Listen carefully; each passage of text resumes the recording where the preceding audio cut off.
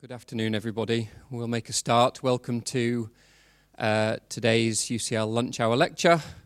I'm Richard Pearson, and it's my pleasure to very briefly introduce Tim Newbold. Tim is a Senior Research Associate in the Centre for Biodiversity and Environment Research here at UCL. He's been doing some really important work in the last few years, particularly focused on the impact of climate change and land use change on biodiversity, and what that means for human societies. Tim did his undergraduate and PhD at Nottingham University, and then did a 5-year postdoc at the World Conservation Monitoring Centre in Cambridge, but is now here at UCL, and we're very pleased to have him. And I think we're going to focus today on bumblebees.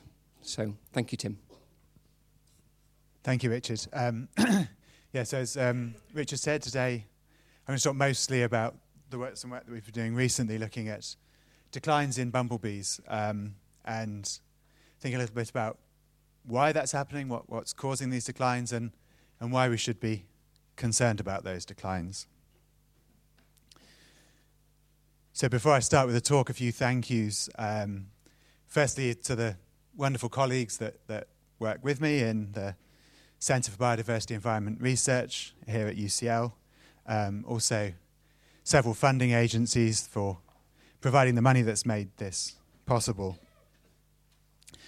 And also some particular thanks for the bumblebee work that I'll present today, principally to the co-authors of the bumblebee work, Jeremy Kerr and Peter Charoy in the University of Ottawa, but also to Andy Purvis at the Natural History Museum, and Richard, and also Henry Ferguson-Gow here at UCL. And also a big thank you. So, literally hundreds of people have contributed various pieces of data that have made the sorts of analyses that I'll show possible. So also, a big thank you to all of those people who have provided data.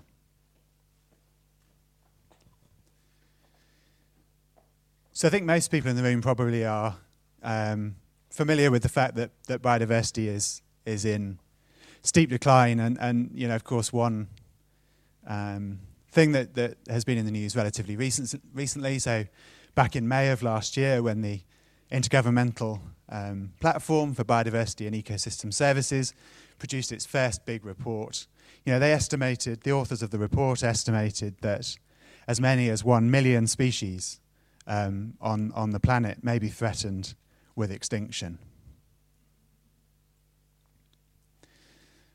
And the World Economic Forum, the meeting that took place a couple of weeks ago in Davos in Switzerland, they produce a report every year that identifies what they see as being the biggest risks that are faced by the planet and by human societies. And this year, for the first time, the World Economic Forum identified biodiversity loss as being one of those top 5 risks that we face as a human society.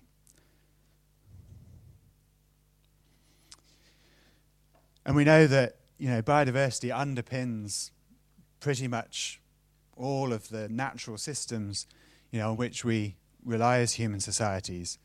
And also, it also provides a set of more tangible, more direct benefits that are easier to understand.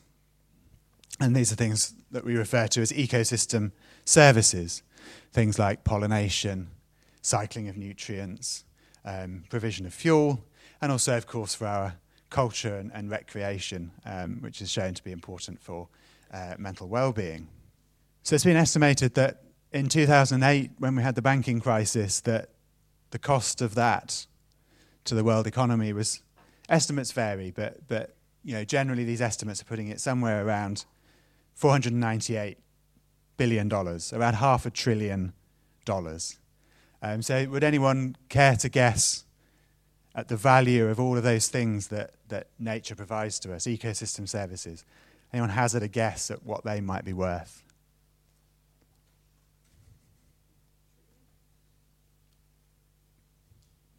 $1 trillion? Trillions, yes, trillions. So they're thought to be worth something in the region of $33 trillion every year.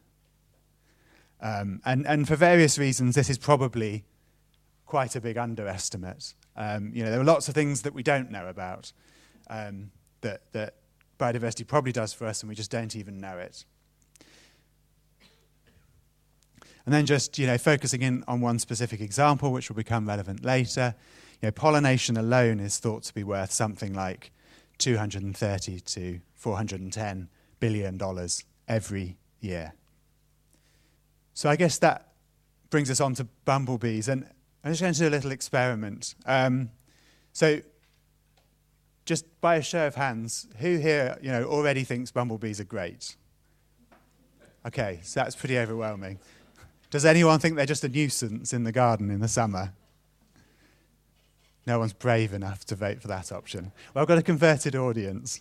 That's nice. So the second part of the experiment, which I don't think we need anymore because you're already convinced, which is great. The second part of the experiment was to say, who likes one of the foods that are shown on this slide here? I'm predicting that will be pretty much everybody. Well, no one's showing their hands. So all of these food types, particularly things like nuts, fruits, squashes and melons, that kind of thing, bumblebees play an important role in pollinating all of these crops. So if you weren't convinced already, hopefully you are now that bumblebees are very important. They're not pollinating crops that give us a lot of our calories, but they are pollinating crops that give us a lot of variety in our diet. So those are the nice things that we like to eat. And it's also known that insects and bumblebees among them are also in steep decline. So also over the past couple of years, you've probably been aware of pieces of news coming out about insect declines. There's been a lot of research over the past few years showing very, very steep declines in insect populations. And so, my research really is about trying to understand declines of biodiversity, including of insects. And mostly I've been doing this through trying to gather together the best data that we have from as many different parts of the world, building computer models and analyses that try and understand the changes that we're seeing and understand what's driving them, and then to use these computer models to make predictions about what might happen in the future, depending on how we continue from here. And today, I'm going to focus on some work that we've been doing on bumblebees, and particularly focusing on what's been happening in Europe. One thing that we're very lucky in Europe is that people have been collecting data for a long time. So this animation here is showing places where people have recorded bumblebees over the past 115 years. And what you can see is that there are changes over time in where people are recording, but we've got quite a lot of data that we can use to try and understand what's going on. And so what we've been doing recently, together with the collaborators that I mentioned in Ottawa, is to try and look at the changes in where bumblebees are found, and to try and understand what's driving those changes. And so we had a paper actually that came out at the end of last week, where we looked at changes across this 115 years, for which we have pretty good data in Europe. And what we found is that across Europe, between 1900 and the present day, that bumblebees have declined by around 20% across Europe. Actually, what we found in this same paper is that declines have been much larger in North America, and we're still not sure exactly what's driving the differences, but declines across both continents, and declines of around 20% across Europe, which is a pretty large decline. But I think what's most interesting to us in understanding these declines is trying to work out what's driving it, and then to think about what this might mean when we start to think about the future. So, of course, during those 115 years, we've seen some pretty big changes in climate in Europe. So the video on the left here is showing changes in average temperatures across Europe, across the 115 years. What you see, of course, is that it changes a lot year on year. But as you get towards the more recent years, then you start to see a lot more red. And this is shown really nicely with these sorts of visualizations that have been produced by Ed Hawkins at the University of Reading. This is shown here for France, which is in the middle of our study area of Europe, where from left to right you've got years becoming more recent, and the red colours indicate hotter years and the blue colours cooler years. And of course what you can see very clearly here is that the most recent years have all been on average much hotter than earlier years. And something that we're interested when trying to understand changes in biodiversity is not only these sorts of changes in average temperatures, but perhaps more importantly, changes in extremes of temperature and extremes of climate, because these are really important for animals and plants. So just to give a couple of examples, then you probably remember in 2018, the UK suffered one of the worst droughts that it's seen for many years. And it was so dry even that you could see the browning of the land in satellite images. And of course, right now we're experiencing an extreme weather event right in the middle of Storm Kira. And we're interested in these things because they can be extremes of climate can be very important in determining what happens to animals and plants. So in this work that we had that came out last week, as well as documenting the declines that we've seen in bumblebees across Europe and also North America, we also looked at whether climate, and particularly whether extremes of climate, might be explaining the changes that we've seen. And so what we find if we do this is that climate change alone can help us to explain around 10% of the patterns that we see in changes in bumblebees over time. And this is pretty good for a study of ecology. Natural systems are very complicated. What the ways that animals and plants change and where we find them is determined by a great many things. And so as ecologists, we're normally pretty pleased if we see something like this. If we're able to explain 10% of what's going on, that's pretty good. And if we isolate those effects of climate change and we predict what effect those alone have had on bumblebees, we predict that they've been responsible for around 8% decline in bumblebees across Europe. But of course, climate change isn't the only thing that has been happening. So also over the past centuries, we have drastically changed the way that we use the land. And so what you see, more orange and red areas are here, areas with a lot of farming and cities. And so what you see, of course, over the past few hundred years is that we've used more and more of our land for growing food and for cities to live. And we know when we look at biodiversity that typically we get less biodiversity in farmland. Actually, for bumblebees, the picture is more mixed. So well-managed farmland can actually be relatively good for bumblebees. But if we manage it intensively, if we apply a lot of chemicals and pesticides and things, then we know it's much worse for bumblebees.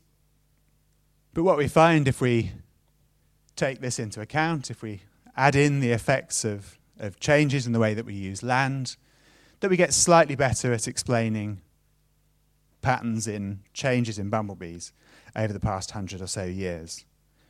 And if we isolate just the effects of climate but also changes in land use, then these together are predicted to have led to declines of around 9% over the 115 years of the study. But what we're really interested in is not just how climate change and changes in land use are impacting bumblebees, but particularly the interplay between these two things. And there are various reasons why we think that these two big threats to bumblebees might be playing off against one another. So the first is, in previous episodes of climate change, there have been episodes of rapid climate change in the history of the Earth. And at that time, species were able to, what we find with climate change, of course, is that species need to move to cooler areas, so they need to move towards the poles, and they need to move up mountainsides. And when climate change has happened in the past, species have been able to move through natural habitats. So that's much easier than what they're faced with today, which is moving through these sorts of landscapes where we've taken away a lot of the natural habitats and put in farmland, which is less good for biodiversity. And so this makes it harder for species to move with climate change. And on top of that is the fact that, not only is it, is farmland generally bad for biodiversity and makes it harder for species to move, but also farmlands and also cities, of course, are hotter and drier than natural habitats. So, if you go and walk in a forest and you come out into a bit of farmland, you probably immediately notice a change in the climate, in the local climate. So these places are hotter and drier. And so, of course, this adds to the, as well as the climate changing globally and across wide areas, you're also getting these sorts of local areas of hot and dry conditions, which for some species is a really big problem.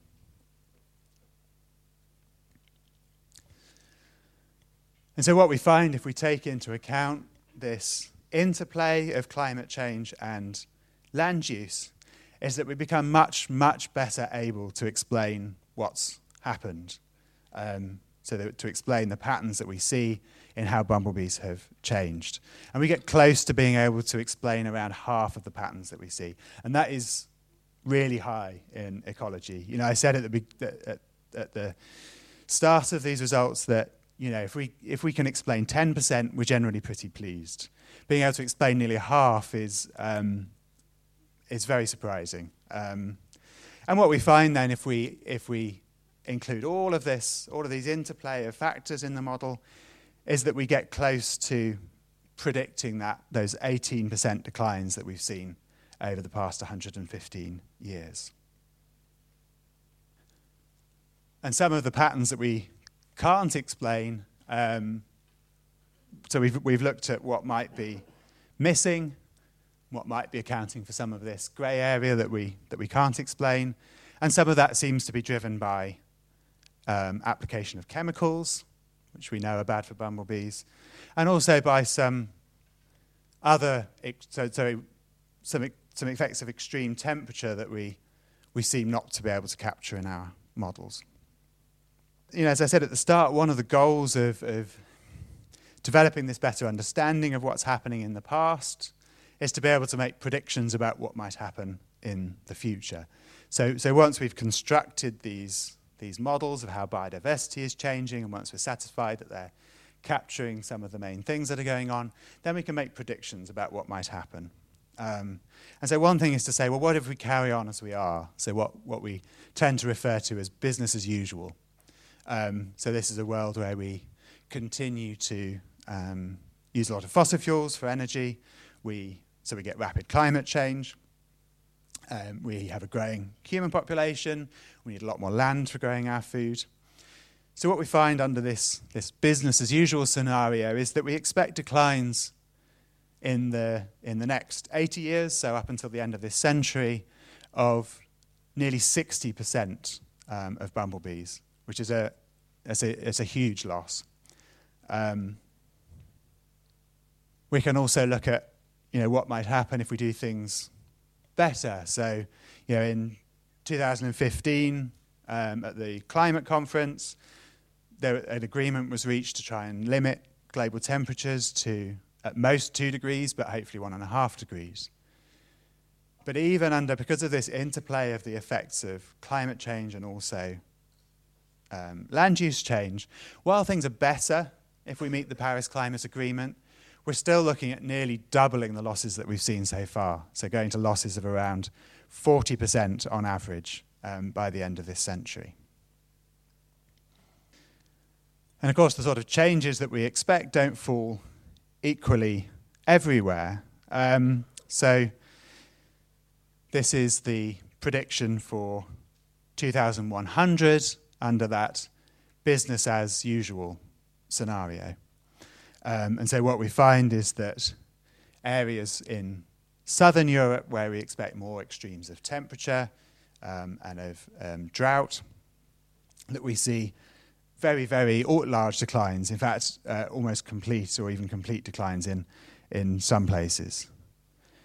And of course, this is important when we think back to those foods, to those fruits and those nuts and things that we like eating. Because, of course, many of these things, many of these foods are grown in these areas of southern Europe where we're expecting to see the very large declines in bumblebees. And these are the crops that we know bumblebees make a very important contribution to pollinating. So hopefully by now I've thoroughly depressed you. And so I guess in the last little bit of the talk then, I will go over some of the things that we might do. So, one of the advantages of these sorts of models is that, they can highlight the problem, they can highlight what's causing the problem, and they can also hopefully give us some solutions and guide us towards some of the things that we might do to reduce losses. So there's this idea that's been, one of the main things we know is really going to help is if we can reduce the level of climate change. Bumblebees are particularly sensitive to climate, particularly sensitive to these extremes of heat and drought. And so reducing climate change is one of the most important things that we can do. And there's been this idea knocking around for a few years now, this idea of climate wedges. So these are sort of a series of actions that together, if we were to do all of them, could add up to help to reduce climate change, the sorts of levels that we need. So something like the Paris Agreement at the very least. So things like more efficient transportation, more efficient generation of energy, and changes in our diets. And we've also recently been thinking about whether we might come up with a similar sort of set of biodiversity wedges, as it were. And of course, some of these relate to climate change, but we've also been thinking about some of the things that we might need in order to reduce land use change. And so this is some work that's been commissioned by the World Wildlife Fund. And of course, many of these things are the same sorts of things. So protecting natural habitats, changes in diets, reducing food waste, and so on. And what we found in some other work is that actually, if we were to put together all of these things, we could go a long way towards reversing the declines in biodiversity that have been caused by habitat loss and our use of the land. And of course, the other thing is that when we think about this interplay between climate change and habitat loss, one of the things that becomes clear is that species need to be able to move in order to keep up with climate change. They need to be able to move to those cooler areas further towards the poles and towards higher elevations. And so we also need to start thinking about making more connected landscapes, so making corridors of natural habitats through which species are able to move. And here in the UK, there's this really nice initiative of Bug Life, which is a charity that deals with insects in the broadest sense. And they've devised this set of what they call bee lines, which are places where they propose that corridors of natural habitat could be put in place to allow insects to move around and to prevent some of their declines. So I guess just to finish then, so, I think some of the work that we're doing and that others are doing, is really highlighting the steep declines that are going on currently in animals and plants, in biodiversity in the broadest sense, and particularly in insects, and including bumblebees. And we're getting better at understanding what's driving those declines, and it seems to be quite a complex interplay of things. And climate change and habitat loss seem to be very important, and the way that they are acting against one another is driving much larger declines than we expect if we just look at climate change or we just look at habitat loss alone. And so I guess that it starts to point towards certain solutions that we might put in place in order to reduce those declines in the future. Thank you very much.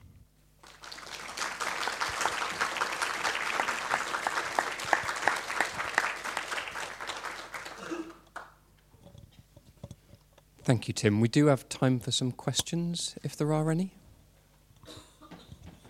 Yeah.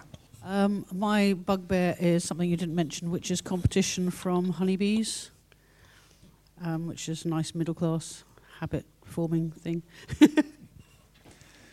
So yes, actually, in a very general way, competition between different animals and plants is something that we are not very good at capturing in these sorts of pieces of research. Actually, Richard's done some really nice work trying to understand how competition might be important in shaping the sorts of things that we see. But generally, it's quite difficult to capture those sorts of things. Yeah, but yes, it is important. We hear on the news lots of stuff about hive failures. Do you understand what is happening in a hive failure? So this is colony collapse disorder, which is this is something that's happening to honeybees. There's another sort of whole area of research into that, and diseases and parasites are very important. And we suspect that diseases and parasites are also very important in driving the sorts of declines that we're seeing in wild bees, like bumblebees. But it's again, it's not something that we have studied directly yet. Hi. I wanted to ask you about the role of neonicotinoids. We've heard a lot about them and the damaging effect they've had on insects, and was quite relieved when we heard they were being banned a few years back in Europe. Although I read about a study recently that was saying insects were still showing severe health problems even 5 years after they'd stopped being used because they were surviving in the soil. I mean, how important do you think the role of those are, and does it partly explain the difference between Europe and North America? Yes, they are certainly important. There have been studies that have shown that. We didn't look at neonicotinoids directly in the work that we did. It's probably part of that sort of grey area that we were unable to explain. Yes, I think it's entirely possible that is responsible for some of the differences that we see between North America and Europe. Yes. Thank you. So I actually have two questions. My first question was related to, you mentioned that in 8 years there would be a 58% bumblebee loss. Is that based on current numbers, or is that cumulative with the losses that you already mentioned are occurring? That's cumulative. Okay.